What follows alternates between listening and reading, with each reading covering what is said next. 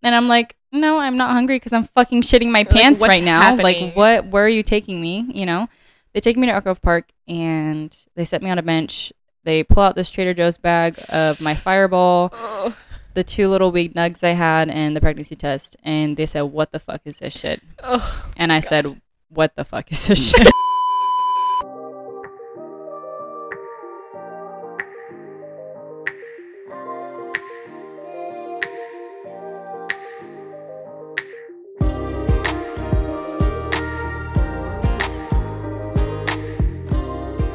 Hello, hello. Welcome back to the Enlighten Me podcast. Mila here. And this is Lex. Welcome back. So, we are starting out today. We are drinking some tea. Today, we're drinking a blend of burdock root, nettle, and yellow dock. Just a little info for you guys. Burdock is a really great antioxidant drink. It removes toxins from the blood and helps treat skin issues. Yep. Nettle, nettle is anti-inflammatory, which is just an overall important. Chef's kiss. We need it. Yes, everybody needs it. And yellow dock helps detoxify your liver and supports respiratory function and digestion, which is also bomb.com. We need that. All right. Today, we are going to get into childhood trauma, which is so fun to talk about. So we're going to talk about childhood trauma and like generational patterns and then kind of like how we try to break those. And so you're going to get to hear the tea today about our lives. While we drink the tea. While we drink some tea. So everybody, cozy up, get your tea or whatever drink you prefer. Buckle in. Buckle in, baby. It's going to be a good one. Get ready. All right. For starters, for those of you who don't know, we all have chakras in our body. We all have the 7 chakras. And these are our energy centers. So today we're going to be starting with the root chakra, which is right below the base of your spine. Base of our spine, yeah. And that goes all the way down through your legs to the bottoms of your feet. So it's that whole section. It's a very important one. Yes. So the reason that we start with childhood trauma is because that's like where the root chakra is activated. And, we're just getting to the root of it. So, so the reason that we wanted to start with childhood trauma is because like, if you are on a spiritual journey, it's really important to kind of like reflect on that. We found that was like a huge part of our journey is reflecting on our own childhood traumas and like generational patterns and how those affect us today and help us like kind of get our root chakra back in alignment. So definitely helps us heal those. And we want to start at the root and kind of work our way up with the chakras. So root is an important place to start. Number 1. So the root chakra is all about setting the scene for transformation. You want to make sure that all of your basic needs are being met within this chakra because it's really the foundation for everything else in your life. Yeah, literally the foundation. So that includes like food, nutrition, good sleep, good hygiene, just taking care of yourself. And meeting your basic needs, safety. Being connected to earth, feeling grounded and safe. Yeah. This chakra also corresponds with the inner child. So can you see where this is going? Yes. So we're getting into the inner child today. And you'll know when this chakra is balanced because you'll feel grounded, you'll feel safe and secure. You'll feel like you have a sense of belonging, a sense of loyalty. You'll be making healthy habits for yourself.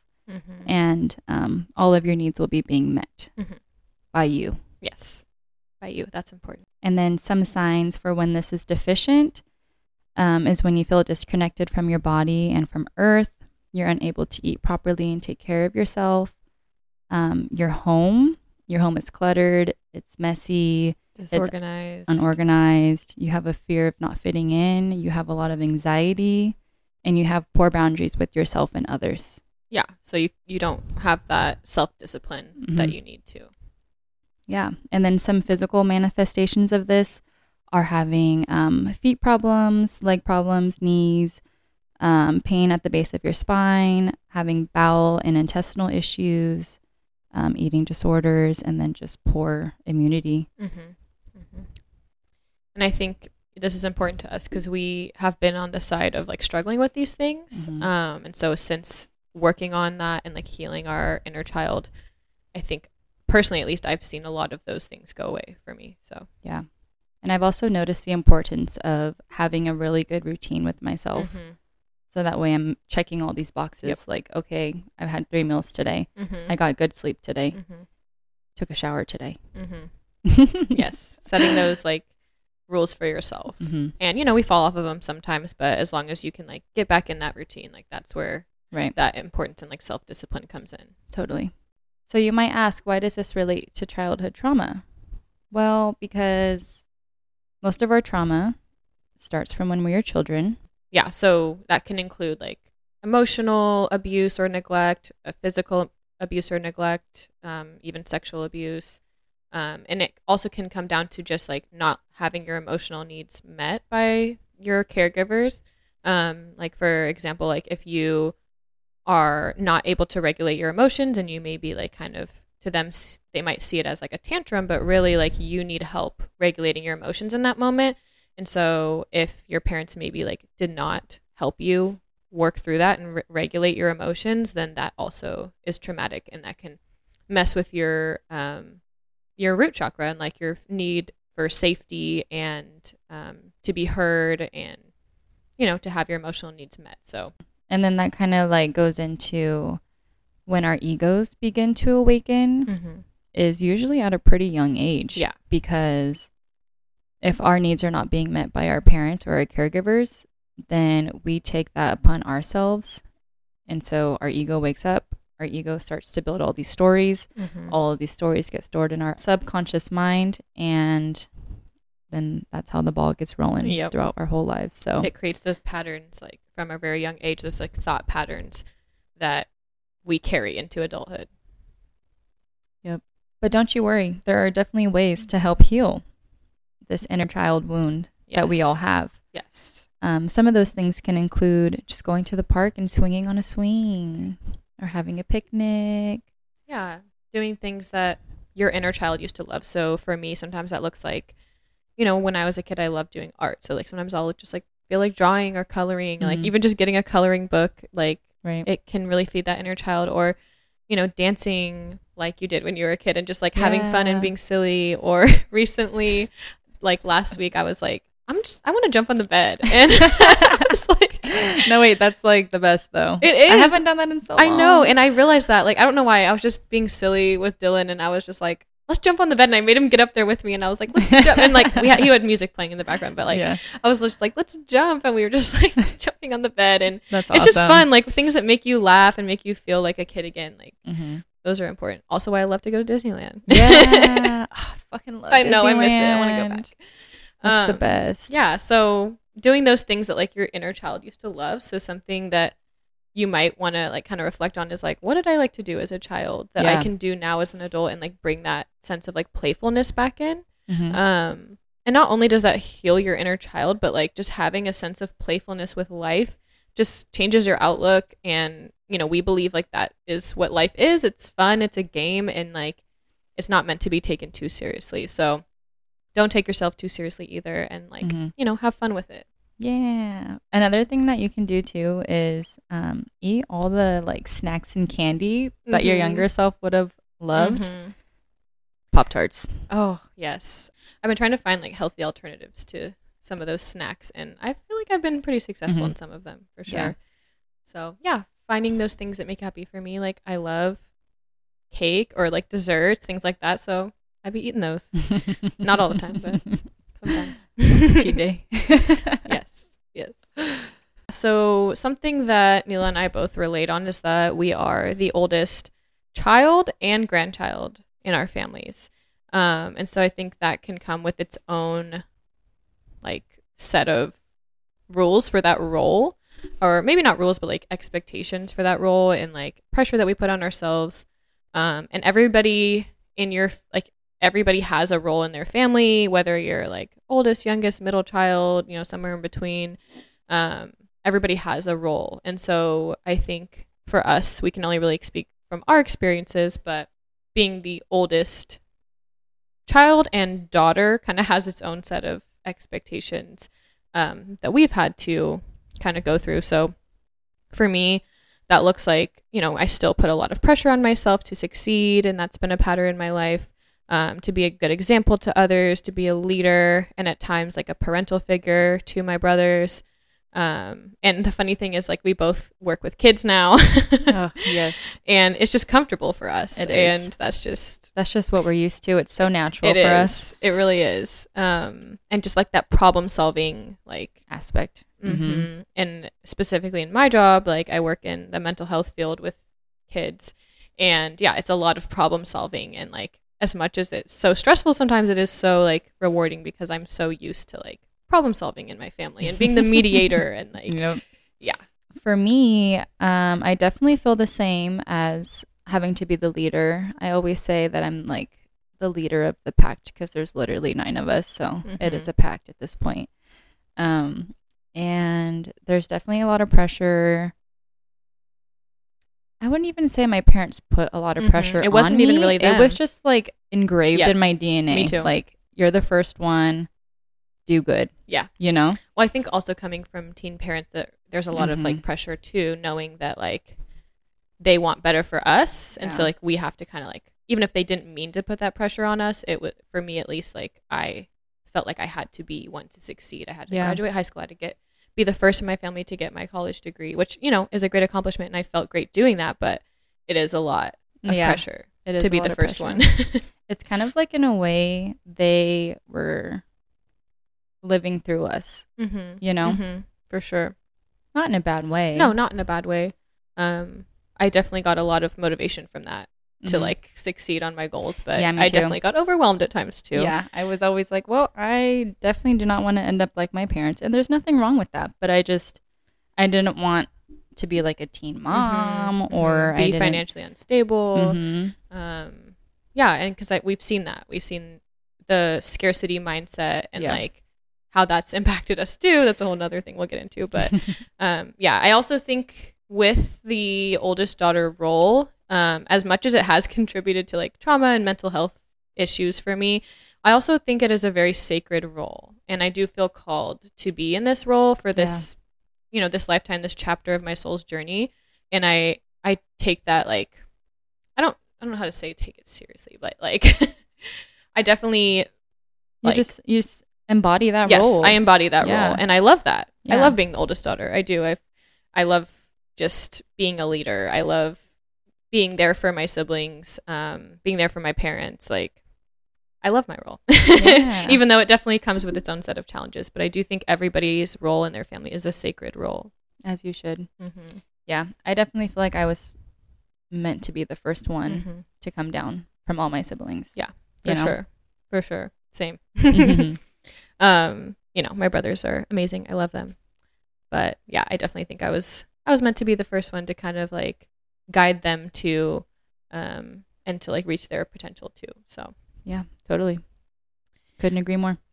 Yeah, and then going along with like the things that I do as an oldest daughter, like I'm also always the one who says yes to everything. And I've had to learn how to like break that, because for a long time, and we'll get into like patterns in our family, but one in mine is like codependency and like people pleasing and image. So for me, I felt a lot of pressure to like always say yes to everything in my family. Anytime there's like a family event, anytime that like my mom needs something, to like go pick up something from the store, pick up my brother, or like, do different things that she needs help with, like that was always me. And so when, I'd be like, okay, well, why don't you ask the other ones? Yeah. But they tend to put up a fight, and I didn't. So so I was just like became that person and got really used to that. But then it kind of got to a point where like I was sacrificing my own like mental health, like when I need that space, or I need self-care time, or I need to, do something for myself,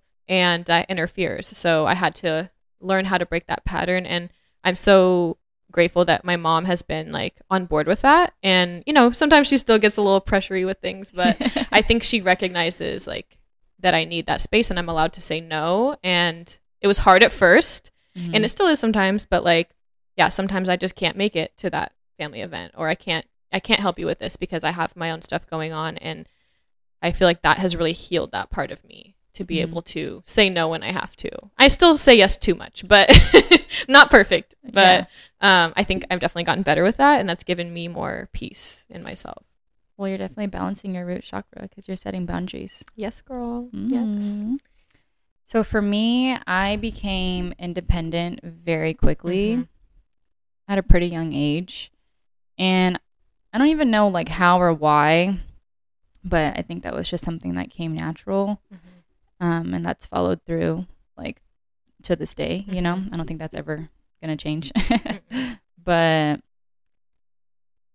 it definitely comes from having my parents be occupied with other siblings, you know, growing up. And then I also helped take care of my younger siblings since I was like 11, 12. So I was like a second mom, basically. And my mom never put that pressure on me to like fill that role or anything, but I felt like, well, like why would I not help you? Yeah. You know? Yeah. Like, you see a need and you try to meet it. Right.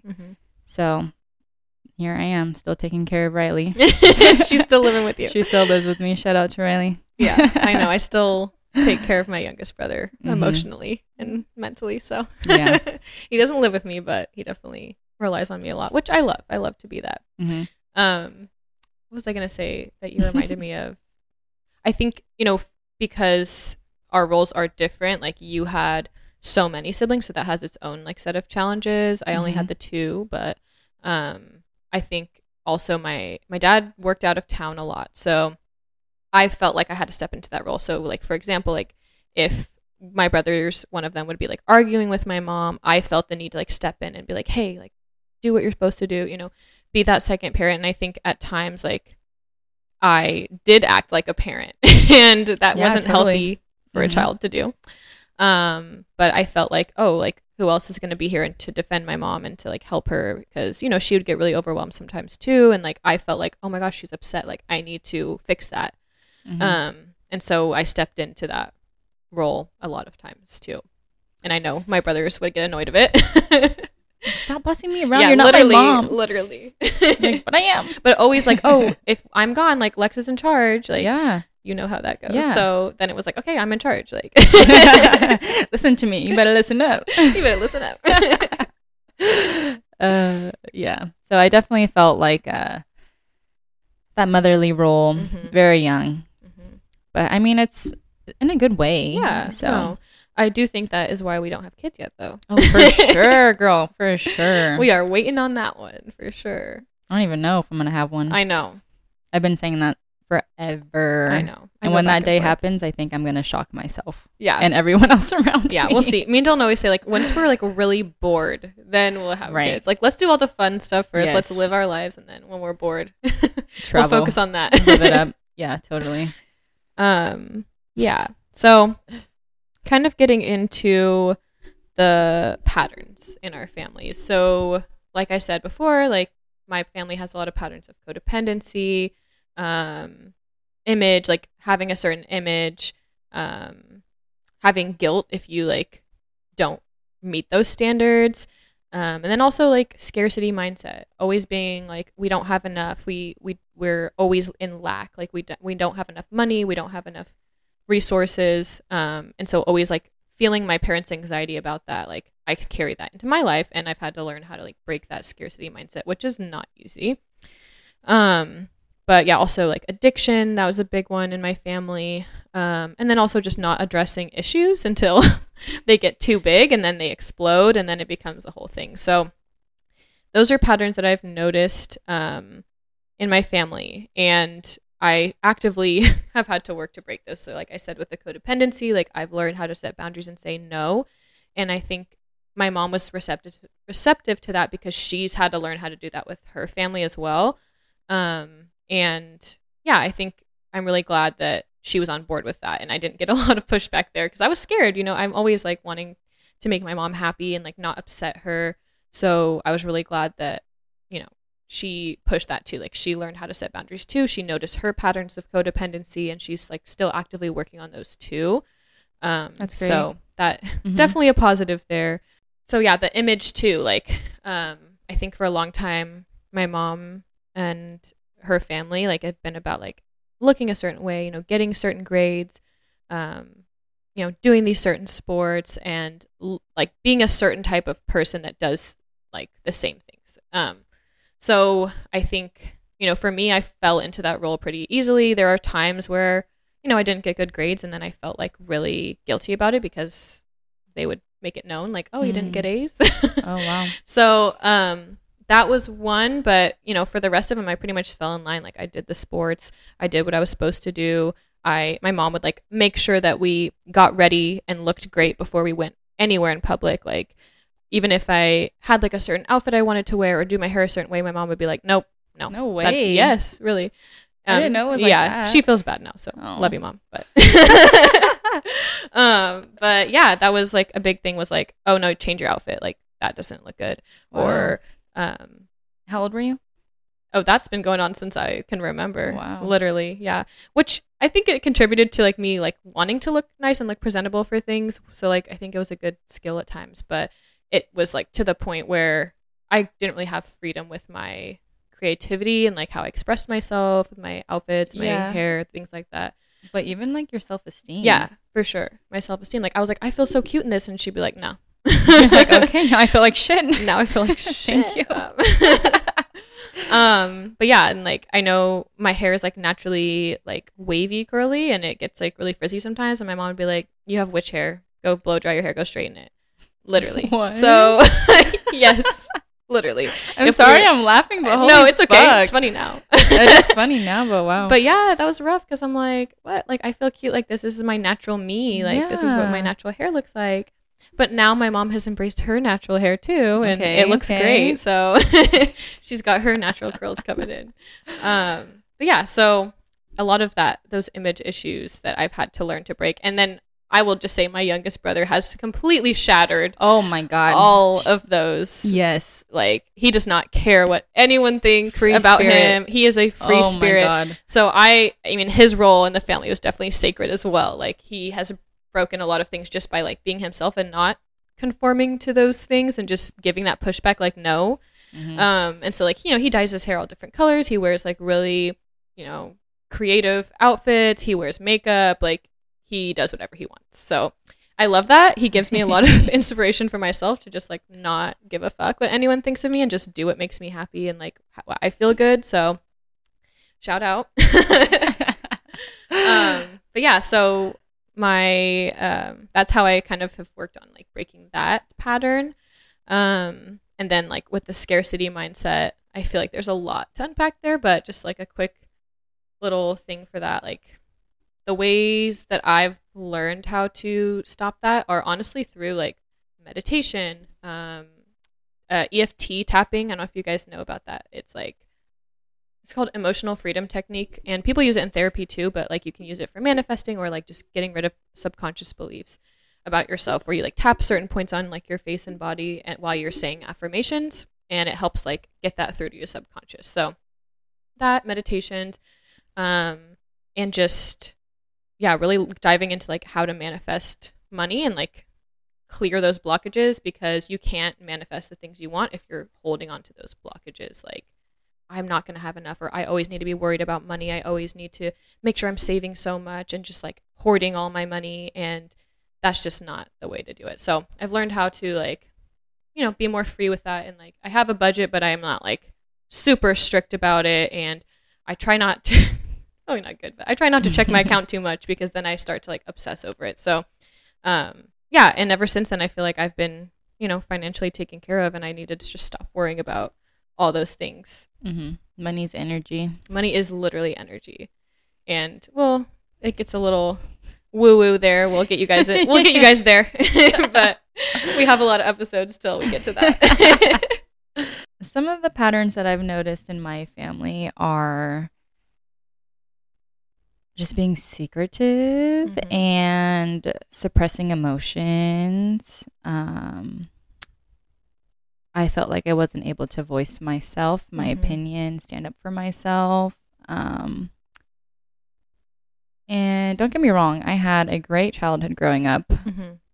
Even when we were struggling, it wasn't like like we never knew. Like the kids, us, we never knew that we were struggling.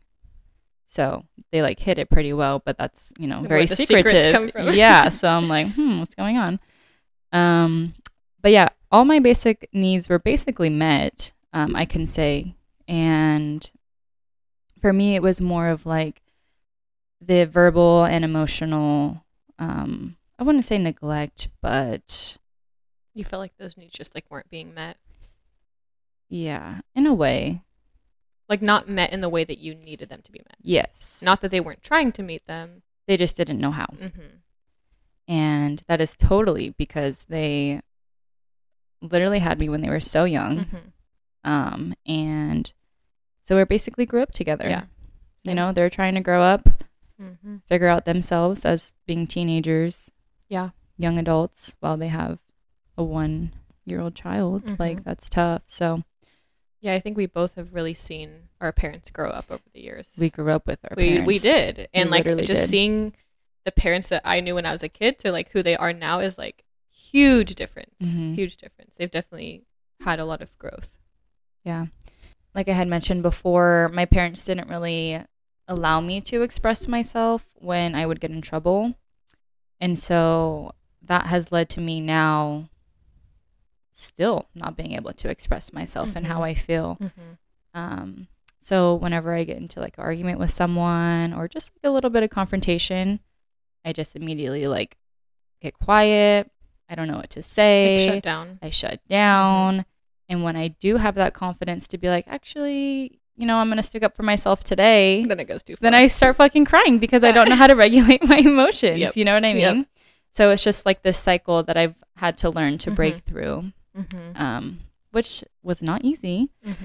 but And I wonder like how far back that goes too, yeah. because we do share like lineage, so we're Mhm. also trying to figure out like how far does this go back, like some of these patterns, Right. which we don't really know because we weren't there, but but it's interesting to think about. Gonna have to do some digging, Mm-hmm. do some interviews, Some interviews, yeah. get some grandpas on the show.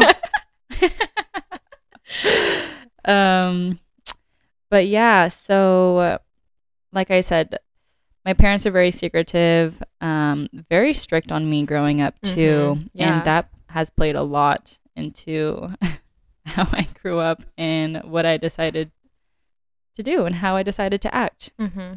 Oh yeah, So little rebel over here. a little- But I wasn't even doing anything bad.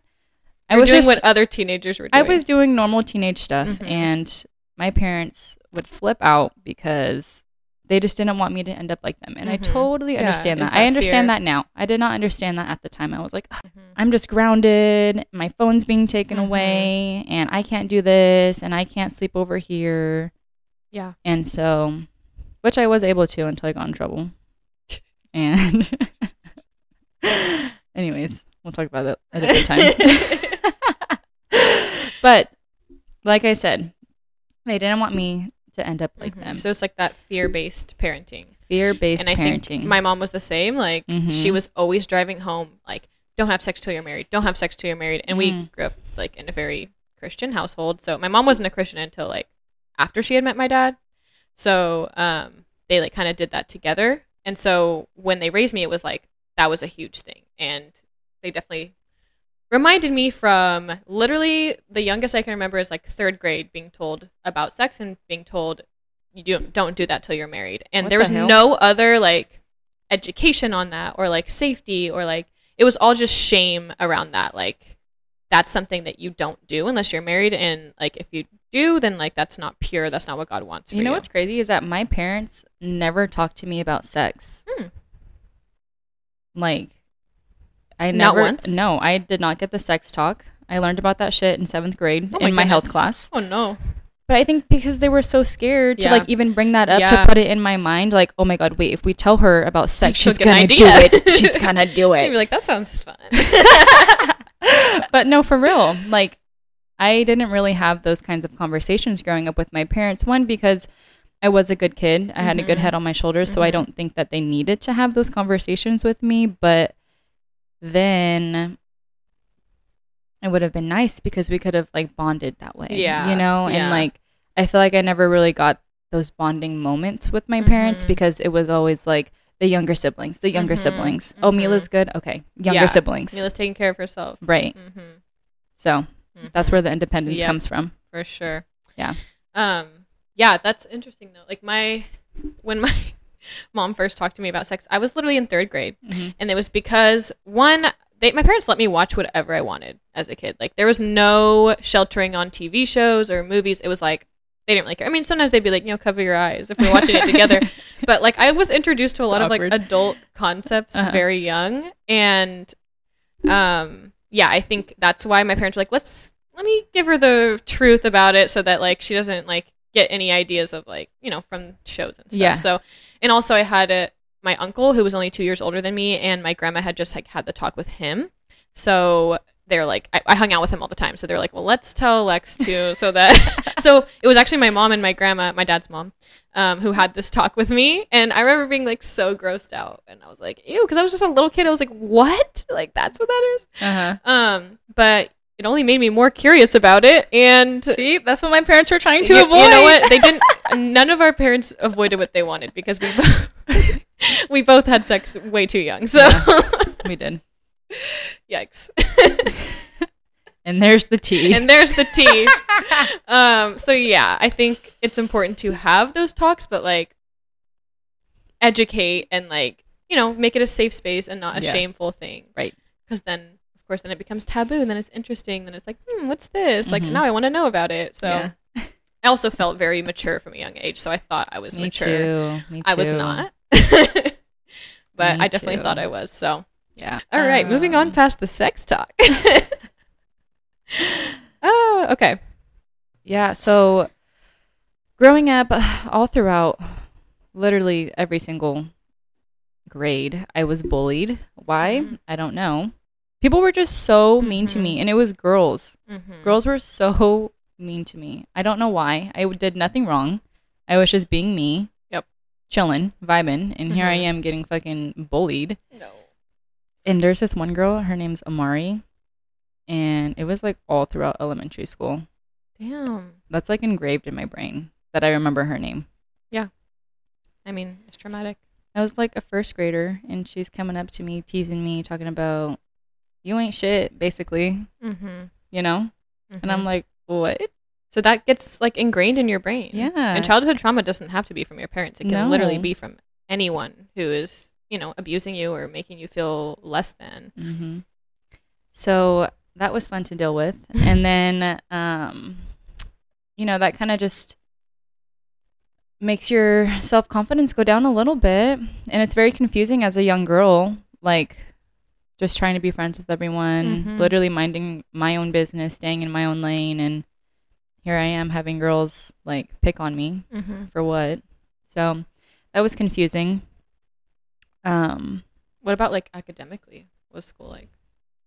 It was good. I was a good student. Like I said, I had a good head on my shoulders. Like school was very easy for me. It came natural. I got good grades, awards. So my parents didn't really have to worry about like me like failing or, anything like that. So that was nice. That's also why they were just like, oh, she's fine. Oh, she's just great. She is great, but she's great. But after I hit sophomore year of high school, they did not think that anymore. She's not so great. Oh, she is great. She's lovely. But yeah, I feel like that is true because especially if you've upheld this image of yourself to your parents like throughout your whole life until that point, then it was like shattered. So then you probably felt like so much shame. Gosh, I wouldn't say I was shameful. I just felt very just like thrown into a box.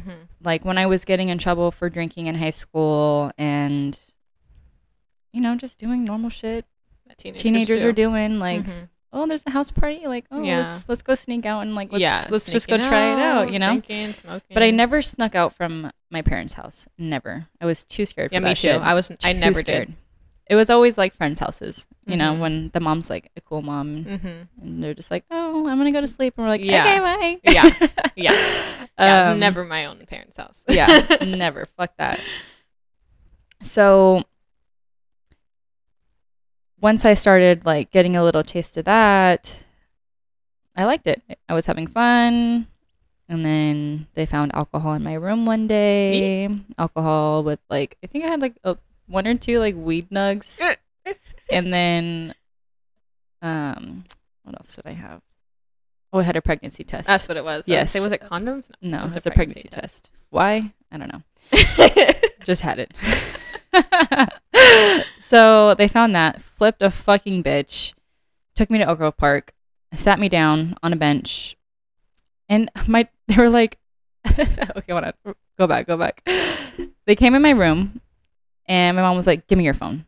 It was always, give me your phone. And I'm like, fuck. That still triggers me right now. Oh. I'm like, okay, fuck. Okay, let me delete a bunch of shit. I don't have time. Fuck. No, there's no time. There's no time. She's standing in front of me. So, passed her the phone. I'm like, okay, great. What's happening? She's like, get ready. We're leaving. I'm like, where are we going? I don't want to go anywhere. And she's like, no, get ready. We're leaving. We get in the car.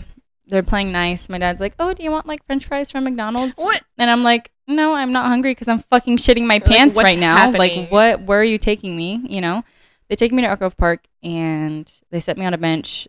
They pull out this Trader Joe's bag of my Fireball, the 2 little weed nugs I had, and the pregnancy test. And they said, what the fuck is this shit? And I said, what the fuck is this shit? You're like, I don't know. Yeah, I felt like I was being interrogated. Mm-hmm. I felt very suppressed. Mm-hmm. And my dad got aggressive. He took the Fireball. He threw it on the floor. It shattered everywhere. So that made me not want to talk even more. Mm-hmm. You know? Mm-hmm. I'm just like, nope. I think we sat there for a couple hours. And I was like, I don't know what you want me to tell you. Like, you see the alcohol, you see the weed. Like, you know what that is. You know what I was doing. How can I more explain it? Right. Yeah. Like, what are you trying to get out of me? But it was the pregnancy test they were tripping about. They're like, makes sense. Hell no. So they made me take it at Oak Grove Park. No, in the park bathroom? In the bathroom. Oh. I took it. It was negative. Good. I'm not stupid. And gosh, I got grounded for a long time. I did not have my phone for like almost a whole year. Mm-hmm. They took I remember this. Yes. I was like the only person you were allowed to hang out with for a little bit. Yeah. And they took me out of public school because of this incident. Oh, and because I got caught stealing at Walmart. That's also right. why. I remember that. That was the start of it.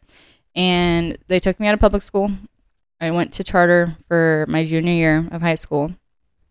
That was fucking awful. I literally cried in the bathroom on my first day.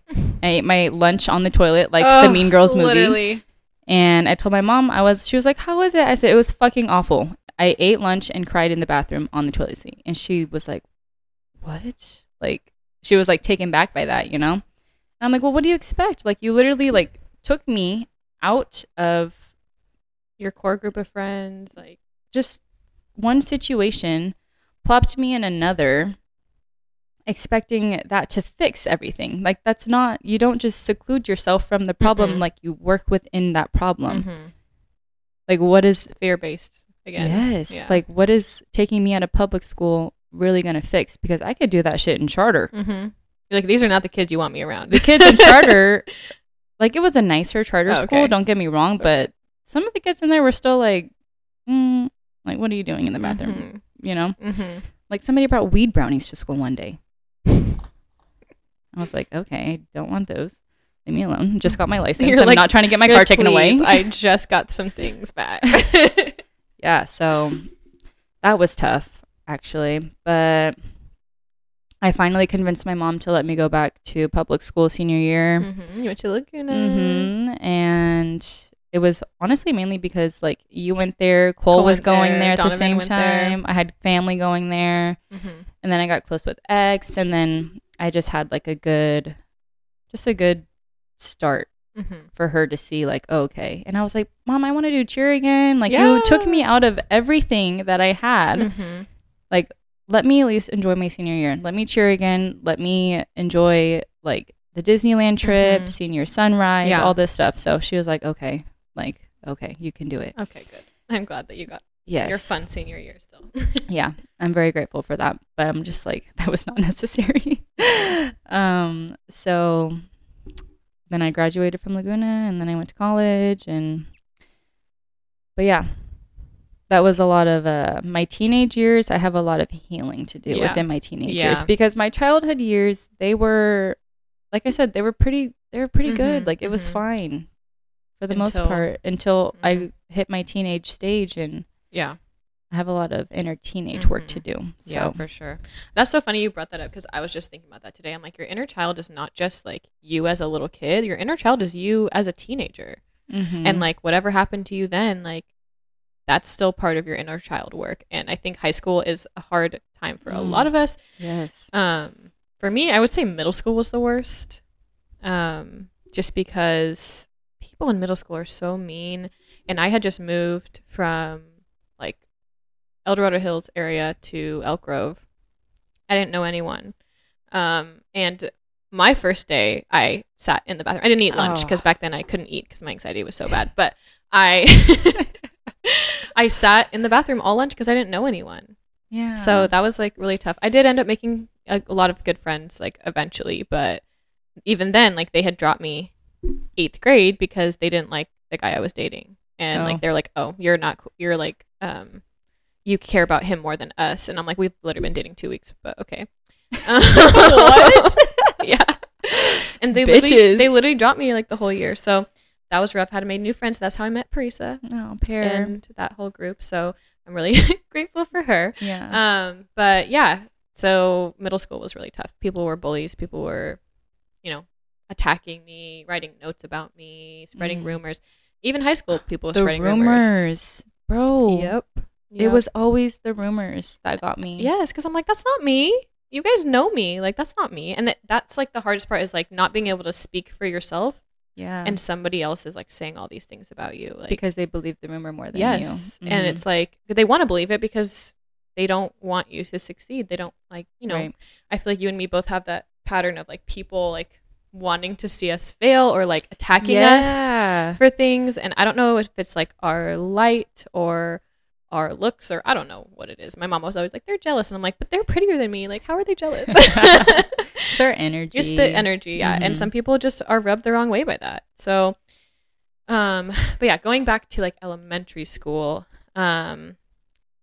definitely had my struggles, because I mean, back then I didn't realize it, because I was like, oh, I'm in elementary school, I'm a kid, I'm having fun, you know. But now looking back, I see a lot of issues because I wasn't diagnosed with ADHD until like last year, but I knew for a very long time like something was different about my brain.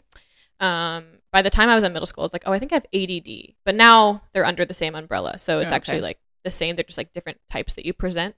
So there's like an attentive type versus hyperactive.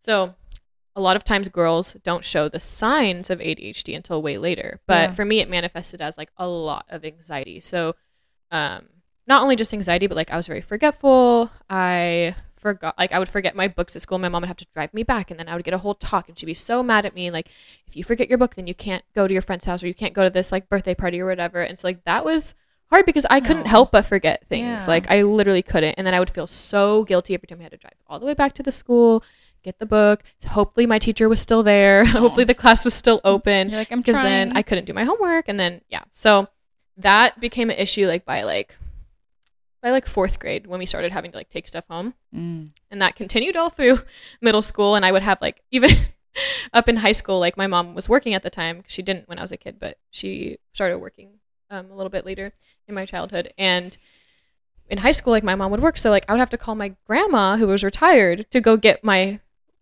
like presentation that I left at home, and she'd have to come drive it to the school. And she never like gave me shit about it. She was always super sweet, but like I always felt so bad. I'm like, hey grandma, I forgot my important presentation that's today. Can you please go get it from the house? So yeah, I've always had those kind of issues, but mainly it was the anxiety that showed up for me. And I remember like I was talking to Dama. So Dama is this hypnotherapist that me and Mila have made friends with. And she was like, we were talking yesterday, or a couple days ago, when she was doing my little hypnosis thing, and we did like inner child work, which is great. But yeah, she was talking about like, you know, your ego is awakened when your needs aren't being met.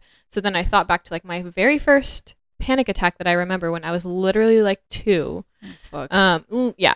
And How do you remember that? my ego woke up. Shit. And so I literally remember like such young memories. But yeah, I was afraid of my shadow. And so like everybody thought that was funny. But for me, like I remember being like so panicked and so scared, like, because I didn't know what it was. I was just a little kid. I was just like, what the fuck is this? And everybody thought it was so funny that like, oh, she's afraid of her shadow. And I'm like literally crying my eyes out. And then I remember one day, I don't know what it was that like had triggered this panic attack, but I have this like memory of it where I was like, my heart was beating so fast, and like my family always loves to bring this up still. Oh. But I was like patting my chest and saying like doing, because I didn't really have the vocabulary to like say my heart is beating so fast. And so I was like patting my chest like this and like breathing, like hyperventilating. And my family still brings it up today. My mom doesn't anymore. She knows it's a sore subject now. But yeah, they'll like laugh about it and be like, oh, remember when you used to freak out when you were a kid? You're like, yes. What the fuck? Remember doing? I'm like, yeah, I do remember. You think it's cute, but that shit hurt. That shit was so terrifying. I didn't know what was going on with me. Yeah. I didn't know what was happening. And so I continued to have these like panic attacks throughout like all of elementary school, where to the point where like every morning, especially like 4th grade, I remember every morning I would get dropped off at school and I would go straight to the bathroom and stay there until the bell rang, until it was time for class. And so all my friends would be like, why are you always in the bathroom every morning? And I would always like try not to see them so they wouldn't see me going in there, because I was just too anxious. I felt like I was going to throw up, like my stomach was not right, like, so I would have to stay in there because my anxiety was so bad. And I remember thinking like, what is wrong with me? And I would always like cry and pray about it and be like, why me? Like, why is this happening to me? What's wrong with me? So yeah, that was a really hard time. And, you know, the way that I've worked on healing that part of my inner child is by doing the work that I do now. Like my job is like to literally help kids find coping skills. And when I was in elementary, middle school, and high school, like I was having all these mental breakdowns, as I called them, panic attacks. And I didn't know you could cope. I didn't know there was coping skills. I didn't know. I just thought, oh, we just freak out until it's done. Like, which we usually ended in me just like crying myself to sleep. So it's tough. So yeah, I learned a lot of coping skills. Actually, what introduced me was my mom got me set up with this like girl who was in a master's program for social work, and she was like going to be doing like therapy. And so she needed practice. And so my mom was like, oh, here, like her. And so she actually was amazing. Her name was Lauren. I don't remember her last name, but she was amazing. And she like listened to me and listened to like my childhood problems. And like she, you know, was like, made me feel like somebody cared about that. And then she also like showed me deep breathing techniques and like ways to like kind of help your anxiety in the moment. And I started using those and I'm like, oh, damn, this really helps. So to this day, I use deep breathing because of her. And I remember how she said it, and she like explained like what it does like on a physiological level to help your like nervous system calm down, and like it fills up like your lungs, like all the capillaries in your lungs, and like you don't usually breathe that way, so like you have to do that every once in a while to like get all the oxygen to your brain or whatever. So that like was a game changer for me, for my anxiety. Was like, oh, there actually are ways to work through this. I can breathe through it. Damn. So that's why I do the work that I do now, helping families, helping kids with like mental health issues, being able to like give them those coping skills. Like, hey, there are ways that you can actually work through this, which I didn't know. So that is how I kind of heal that inner child, is like working with those kids. And then also like I will do visualizations where I go back in time to my inner child and I be there for her in the way that I need it. Yeah, I do that too. So I know you were talking about that too. Like I don't know exactly what you do, but for me, I definitely do those like visualizations where I'll go back and talk to my inner child and like give her a hug and just be like, yeah, it's okay. It's okay. There's like, you're going to get through it. Like you will one day. Like, I'm sorry that you feel this way. Like exactly what I needed at the time. So yeah, I do that too. And then I have listened to some guided meditations for healing the inner child. Yep. Me too. And those are pretty nice too. Definitely brings up a lot of emotions. Oh, for sure. But that's where the healing comes from. So Yeah, when I did a hypnosis with Dama this week, and it was like meeting your inner child. And she asked me about it afterwards, like after I came out of it. And she was like, oh, how did it feel? And I was like, as soon as I saw my inner child, like as soon as I saw her, like I wanted to cry. And she's like, why? And I explained to her, that's why, like, because she didn't know what was wrong with her. And like, I want her to know, like, there's nothing wrong with you. Like, it's okay. Yeah. So. Oh, that's sweet. Yeah. I cry. I know. But yeah, so we are healing those wounds and hoping that we don't carry those on to like future generations. So that's like a big part of why we're doing this work too, is like stop those patterns in their tracks and like, you know, move forward for future generations. I also try to really just push through my uncomfortable little phases, you know, like, because for me growing up, I would suffer in silence. I never told anybody when something was wrong or if like some girl had said something at school. So I just hold everything in basically, and I'll like cry to myself. I'll like hide.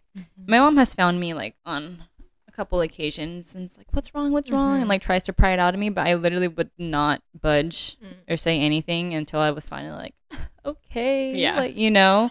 Yes. So for me, it's learning how to express my emotions. And if I cry, that's fine. Yes. Like I have to tell myself, that's how we work through this. That's how we release the trauma. Yeah. And there's a reason that's part of like our natural body's way of like feeling and expressing emotions. And practice makes perfect. So the more I do it, the more I'm getting comfortable with it.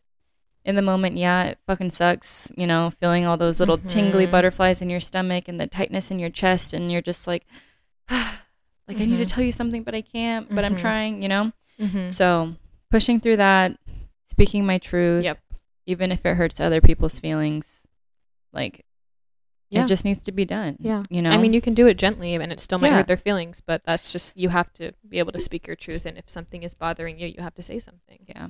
Something else that I've noticed though, growing up, so like, for example, my parents were like always late picking me up from school. And so I would like walk down to a specific corner where we would meet at, where there's like less traffic. And, I would be waiting there for like ever. I felt like not like 5, 10, 20, 30, like an hour, sometimes hour 30. Oh no. Just sitting there on the corner, like watching cars. I was in middle school. And so, like I would call them and be like, yo, like, where are you? Like texting, and hey, we're on our way. I'm like, how is an hour later on your way? Like, we did not live that far. I could have walked home, but they didn't want me to walk home.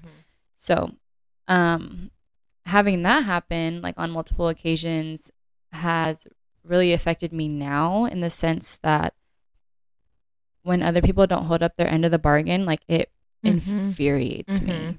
Like it literally sparks a light inside of me, and I'm like, what the fuck? Yeah. But that's because like I have an anxious attachment now, you know, because my parents could not just pick me up from school on time or provide me that security of like, I'm gonna get you at this time. I know like, that I'm gonna go home and I'm gonna have this routine. And when your routine's thrown off, it like messes with your equilibrium as a child. So that was hard. So now like I see that reflected into my day-to-day life, and even in my relationship too. And I have to remind myself like, it's okay, people make mistakes. Like, this is not the end of the world. Yeah. But for me, what's really hard is that I still feel that trigger in my body when something happens like that. And so when I feel that, I'm like, oh, fuck, here we go again, you know? But I could tell my mind, like, yo, it's fine. It's chill. But your body still feels the inside. Oh, that's a definite struggle. Yes. Like you know in your mind, like the logical way to approach it. Yeah, and totally. Like, you know what's actually happening. You can label those feelings in your body, but like they won't go away just because your mind tells you. Yeah. You're telling your mind to make them go away. It's just the feeling, you know? Your body has to catch up with that healing. It takes time. Totally. Also want to talk about like I know we both have struggled with like our confidence, like our self-confidence, and kind of like where that comes from. So for me, I wasn't much bullied at school. Like there were times where like, you know, certain kids would pick on me and like it would be upsetting and sometimes would like shake my confidence. But for me, like the person who like bullied me the most was a cousin of mine from my dad's side of the family.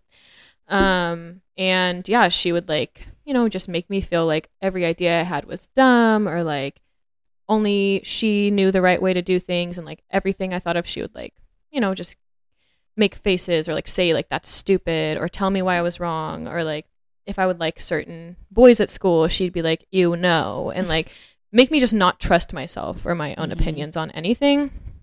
And then one time, you know, we had like this weird relationship where it was like we were close and like I looked up to her. She was 2 years older than me, like I'm to you. And she would like, you know, we'd have sleepovers a lot and then she would like use the whole time to like pick on me and bully me. And I don't know like why she felt the need to do this. I'm sure there was some reason she was not, you know, dealing with her own stuff, but yeah. I was definitely that person. Like she would even like pinch me and like hit me and like, yeah, just literally I didn't have any like safety in my own body at that point. Like I just was like, oh, okay, well, this is what she wants me to do. Like, that's insane. Yeah. And so at one point, like when I was in 6th grade and she was in 8th grade, she had this birthday sleepover and she had like all her friends over and I've met all her friends because I hung out with them a lot and they were all over and she decided to like make me like the joke of the whole night and like all these older girls were like laughing at me and everything I did and then they were like playing pranks on me and I was literally the only one my age there, so like it was bad. And even her friends that like I was cool with, like they wouldn't stand up for me and they like joined in on it. Of course. Yeah, so it was rough. I kind of like stopped hanging out with her so much after that because I came home literally like crying so much. My mom was like so upset, and so I kind of stopped hanging out with her a lot after that, but I did move like a year or so after that, so didn't really hang out with that side of the family much after that. But then I remember I came back once for like a family party like when I was in high school and she was talking about like, oh, like I never had anyone to play with me at family parties when I was a kid, that's why I always brought my friends. And I'm like, girl, what? Like I was there every time. Like, so do I not, you don't even remember any of that? Right. So like it caused me all this trauma, but like it doesn't even matter to you. Like you don't even remember that I was part of your childhood, you know? So the fuck? Yeah. So that definitely caused, I think, because that started so young, like literally, I think when I was like, you know, young elementary school, I remember this pattern happening. And yeah, I feel like that really shook my confidence in like being able to trust myself. And if I was doing like something cool or like, you know, yeah. And like she always like dressed cooler than me and like, you know, would make fun of my clothes. We would like make up dances together and she would like say my ideas were dumb. Like, you know, it was like all those like little things that would add up. Just and anything like, she could say negative about you, she did. Literally. She could. Literally. And so, yeah. That definitely contributed to a lot of my like confidence issues that I am still working on. And she wasn't the only one. She was just the first one. But there was many people throughout my life that have like torn me down, put me in like a certain box that like I can't do more than like this, you know, this is who I am to them. And like I can't get outside of that box, or like, you know, told me that I'm not good at things, or, you know, we'll talk about cheer coaches. Cheer coaches were the ones that really drove home the point that Yours I should was crazy, not be though. confident in myself. Mine wasn't that bad. Yeah, you actually had a pretty good cheer experience. They were gone by the time you got there. Yeah. But we had some, you know, some tough moments with coaches that like, and my friends feel the same way. It was a traumatic experience, but like for me, I think coming into it with those confidence issues in the first place, it just like skyrocketed. And I don't think I've healed that until, weirdly enough, sorority. Because that was the first place where I felt accepted and like, I don't know, like other people thought I was cool too. And even in high school, like I had my friends, but like I didn't really belong to like one friend group.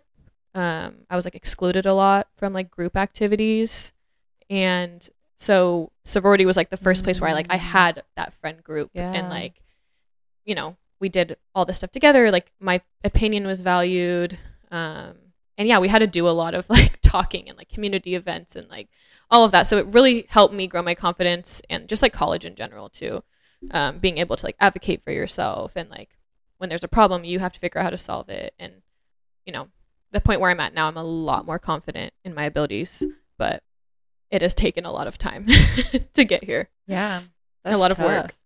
I don't remember too much about like in middle school, like girls like being bratty, but it was more so like rumors, you know? It wasn't like them saying it to my face kind of thing, you know? So I wouldn't say my confidence was taken down like in that kind of sense, but I think it was more so trying to fit in where I did not feel confident growing up.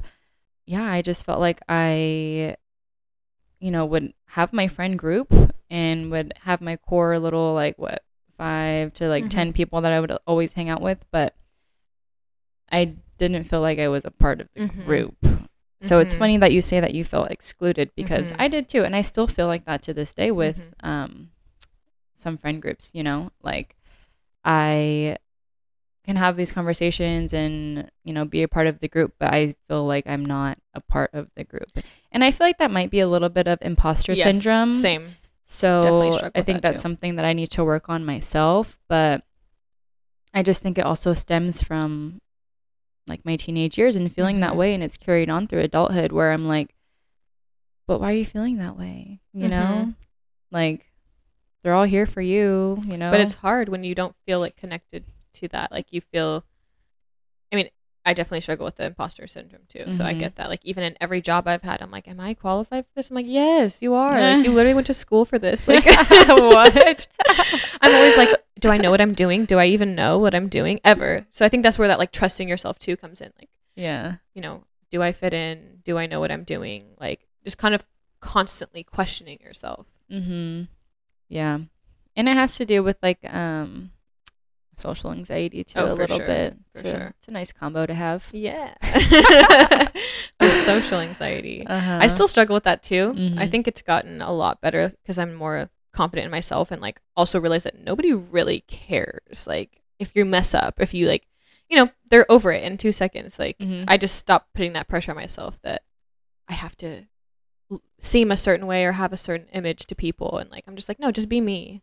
Like it's taken a long time to get there, guys, though. It's not, that is not an overnight thing. Oh no, it's not. It has taken so much time and work to get to that point. But I will say I'm probably the most confident I've ever been. I would never be able to do this podcast even 2 years ago. So really? Yeah, no, I was not ready. Wow. I just recently broke the imposter syndrome. It still comes back sometimes, but yeah, I think I feel pretty free from that. That's good. Overall. I'm working on that. You know, and it's crazy because I did not feel this way in college at all. Like after college, after I stopped hanging out with people and after COVID, that's when I'm like, ew, okay, now it's hitting. Like, because in college, I was pretty confident. Like, I was having fun. I didn't care what people thought. I was doing me. I was like, oh, you don't like it? Fuck you. I don't care. Like, I literally did not give a fuck. And now that I'm post-college, like, just chilling, working on me, I've calmed down a lot. And so I think that's probably why. And my social radar is just like, it's gone down a lot. You think because of COVID? Yes. Yeah. Totally. Yeah, I could see that. So now that I'm like, we're going out again and we're doing certain things like festivals and hanging out with friends and parties and bars or whatever. I don't even like going to bars anymore, but like social settings like that. Now I'm like, oh, fuck, like we're going to hang out with people. Like, oh, okay, like breathe. It's going to be fine. Like you used to do this all the time. Yeah. Like what's wrong now, you know? That's what I've noticed too lately is like I used to love going out and going to bars and going to clubs, and like lately I'm like, this is not that fun. Well, downtown is not what it used to be, so That's there's true. one. But like two. But also I realized I don't like crowds anymore. Me neither. I don't like any type of crowd. Yeah. Like even if the line gets too long, I'm like, too many people. Yeah. There's a certain extent for sure when it comes to that, but yeah, I have definitely noticed some shifts within myself, and you know, I'm trying to break those little habits of feeling like the social anxiety and stuff. But like I always tell myself, you have to put yourself in the situations in order to feel feel those feelings out, and then you can heal from that and progress. And the more you do it, the better it gets. Yeah. So. Yeah, we're still on our journeys. Yep. We're not perfect. No. I think we both are like in a really good place, but there's still work to be done for sure. Oh, yeah. There's always work to be done. Mm-hmm. And, even throughout your life, even when you feel completely healed, something might trigger you and you'd be like, oh, nope, that's still there a little bit. It's still lingering. Yeah. Yeah. Yep. That happens to this day for sure. Yep. And a lot of times it's our partners who love to trigger us. Oh, yeah. That's a different episode. That's a different We'll episode save that for another sure. time. We love them though. When I think of trying to break my patterns, I don't have a real explanation for how I do that, because one, it's just so in the moment. Yeah, when it's I'm like a lot of little things. Yeah, I'm just like, whoa, okay, like I realize I'm triggered, or this is happening, or I'm thinking this thought, or my body feels this type of way right now. So okay, I'm like, whoa, taking back. Where's this coming from? I feel like that's a big part of it. It's just realizing in the moment. Noticing when your body feels a little icky, like off. Yeah. And then try to fill in from where that's coming from. Take some deep breaths. And I saw this one video, actually. It was a TikTok, and she was like, oh, I'm just strolling down the street, and I just got this random wave of anxiety. Like, I was just so happy. I was just walking my dog, and then boom, anxiety. Yep. And she's like, well, obviously something needs to come up. So she's like, I stop what I'm doing. I take a couple of deep breaths. If I feel like I need to cry, I just cry. Because the more you try to repress your emotions and that feeling of wanting to cry, the longer that it's going to stay in your body, and it's not going to come out. Because crying is the best way to release trauma. So if you just need to cry for like 2 seconds, and then boom, you're happy again and you're on your way. And I've literally done that so many times. Where I'm like, oh, fuck. Like, I was just so happy. Like, why am I feeling anxiety now? And then I'm like, oh, here comes the tears. And then the tears come for 2 seconds. And then I'm like, oh, I feel better. Oh. Like, you just have to let it happen. I think for me, I have a hard time crying. I don't know if that's because, like, I always try to, like, suppress that. I used to. So, like, I've had to learn how to feel my emotions again. And to, like, fully feel those and not try to push them down, which is something I've done for a very long time. And so for me, like, unless something is actually happening in the moment, I'm probably not going to cry unless I, like, trigger it. So, like, for me, if I know I need to cry and I'm feeling that pent up, like, tension in my body that I need to cry, but I can't get myself to, I will literally listen to a sad song. Oh, okay. There you go. And bring it out. And then I'll start thinking about the things that are making me actually sad. And then I'll cry about those things. Yeah. I kind of have to, like, start the floodgates, like, let them open. And then yourself into it. Yeah, exactly. And so, yeah, I definitely always feel good after a good cry. So it's sometimes best. They're just needed. This is like a TMI. But one time, me and Nanda were having sex, and he was like, I don't know. He was just going, and he had finished, and as soon as he finished, like, I, like, stood up, and I was like, oh my God, I'm gonna fucking cry. Yeah. I was like, whoa. Wait, why do I what also is always happening? feel that after sex? Like, he, like, hit something in my body. He hit some trauma. That shit, poof. That's an interesting thing, actually, because I keep wondering, like, sometimes I do feel, like, super, like, out, I don't know, like, disconnected from myself after sex, like, and I thought it was because of, like, years of shame and guilt around that, and, like, because I think that was a pattern for me for a long time. But now I'm wondering, if maybe, like, that physical like movement helps get some of that trauma, because, like, you know that when you move your body, like, your trauma is stored in your body, so when you move it certain ways, it does release that trauma, and then sometimes that brings tears. And it was definitely, like, all stored in the hips too, because that's where our trauma is stored, in the hips. But it was, like, perfect position and timing and everything, and it was like boom, and I was like, I'm gonna cry. He's like, why are you crying? I'm like, I don't know, like, I'm just crying and I just need to let it out. He's like, okay, and just gave me a hug. And then I cried, and then I was like, I feel better, let's go to the shower. That's so funny. But that's so weird. That's so true though. Like, damn. Yeah, so, you know, if you want to release some trauma, get some good get that energy flowing, people. Get that energy flowing. Loosen up your hips, Yeah. shake your body, Yeah. move your body, stretch it out, do some jumping jacks, breathe. Like, even there's like YouTube videos on like, here's a workout for releasing stored trauma, or here's some like yoga poses for releasing stored trauma. So that can help too. But also getting it in. Try it out. You might like it. You might like it. Let us know. But yeah. So funny. Is there anything else you want to cover? Yeah, I think a couple ways that like I also try to work and heal these parts of myself is like through journaling, really just like getting to know yourself, like following some journaling prompts, or like Mila said, sometimes it's in the moment you feel it in your body and you need to be like, okay, where's this coming from? Like kind of just getting to know yourself in that way is really important, and knowing your triggers, knowing like that made me feel dysregulated, and then using your coping skills like that help you, like your deep breathing, maybe you go on a walk, maybe you get that energy out first, and then you can come back and like think about it and reflect on it, because it's not easy to do when you're like feeling escalated. So sometimes like you have to regulate yourself first, and then you can kind of think, okay, well, where was that coming from? And I think for me, a lot of times, specifically with my husband, like if we get into an argument, that will, we'll get in our argument, and then I like can't really think about it until we're calm. And then we have like these huge moments of reflection on like, oh, I did this because that comes from my childhood. And he does the same. He's like, oh yeah, well, I reacted this way because this is how I grew up.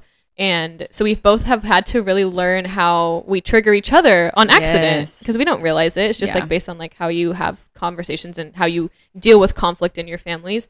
So yeah, that's a big part too, is like being able to have those reflections. Yeah, the first step is awareness. And if you can complete the first step, I applaud you. Yes, because that's the hardest part. That is the hardest part, and not a lot of people could, do some self-reflection like that. So, and it's okay if you're wrong sometimes. Like that's something we've struggled with, but like, oof, girl, we've learned it's okay if you're wrong, and it's okay to admit that you're wrong and say sorry. And say like, hey, I messed up. Yeah, that triggered me, but like that wasn't your fault that you triggered me. But also, can you avoid doing that in the future to avoid triggering me? Yeah. That was a lot to unpack here. Yeah, hope today. You guys love to hear it. And so we want to leave you with some journal prompts to kind of just reflect for yourself, and how you can apply these things to like your life. So we do have a Google Doc that you guys can access that has all the journal prompts on it, but we can just give you a little overview for today. First one is, what coping mechanisms did I use as a child? What dark and negative emotions am I holding on to? What triggers these emotions to come up? And then how does your trauma impact your current behaviors and thought processes? So think about that. Chew on that. Write about it if you want. I mean, you don't have to write it out. You can just think about it. But yeah, I mean, I think it's important for us all to reflect on that. Also, we are going to be creating like a Google form, so you can anonymously submit questions to us and have us answer them on the podcast, and like kind of give our own like maybe advice, or just like share our experiences with that. So if you have any questions like regarding spiritual stuff, childhood trauma, just anything, pretty much anything. Yeah, any questions that you have in general about spirituality, or just about or your life. personal life. Yeah, life. We'll give our spiritual perspective, or our like perspective based on our experiences. So yes, that will be linked in the bio, also on the Instagram at enlightenme.pod. That'll be in the link tree. So all the goodies will be in there for you guys to check out. All right. Well, thank you for joining us for our first long episode. I hope you guys all got to know us a little bit better today. Yeah, totally. You got to know us better than some people that we know in our personal lives. So we really hope that you guys got something from this, and that maybe it helped you feel less alone in your own struggles and your trauma, and that it gives you that courage you need to start that healing work. With love and light. Bye, guys. Peace out.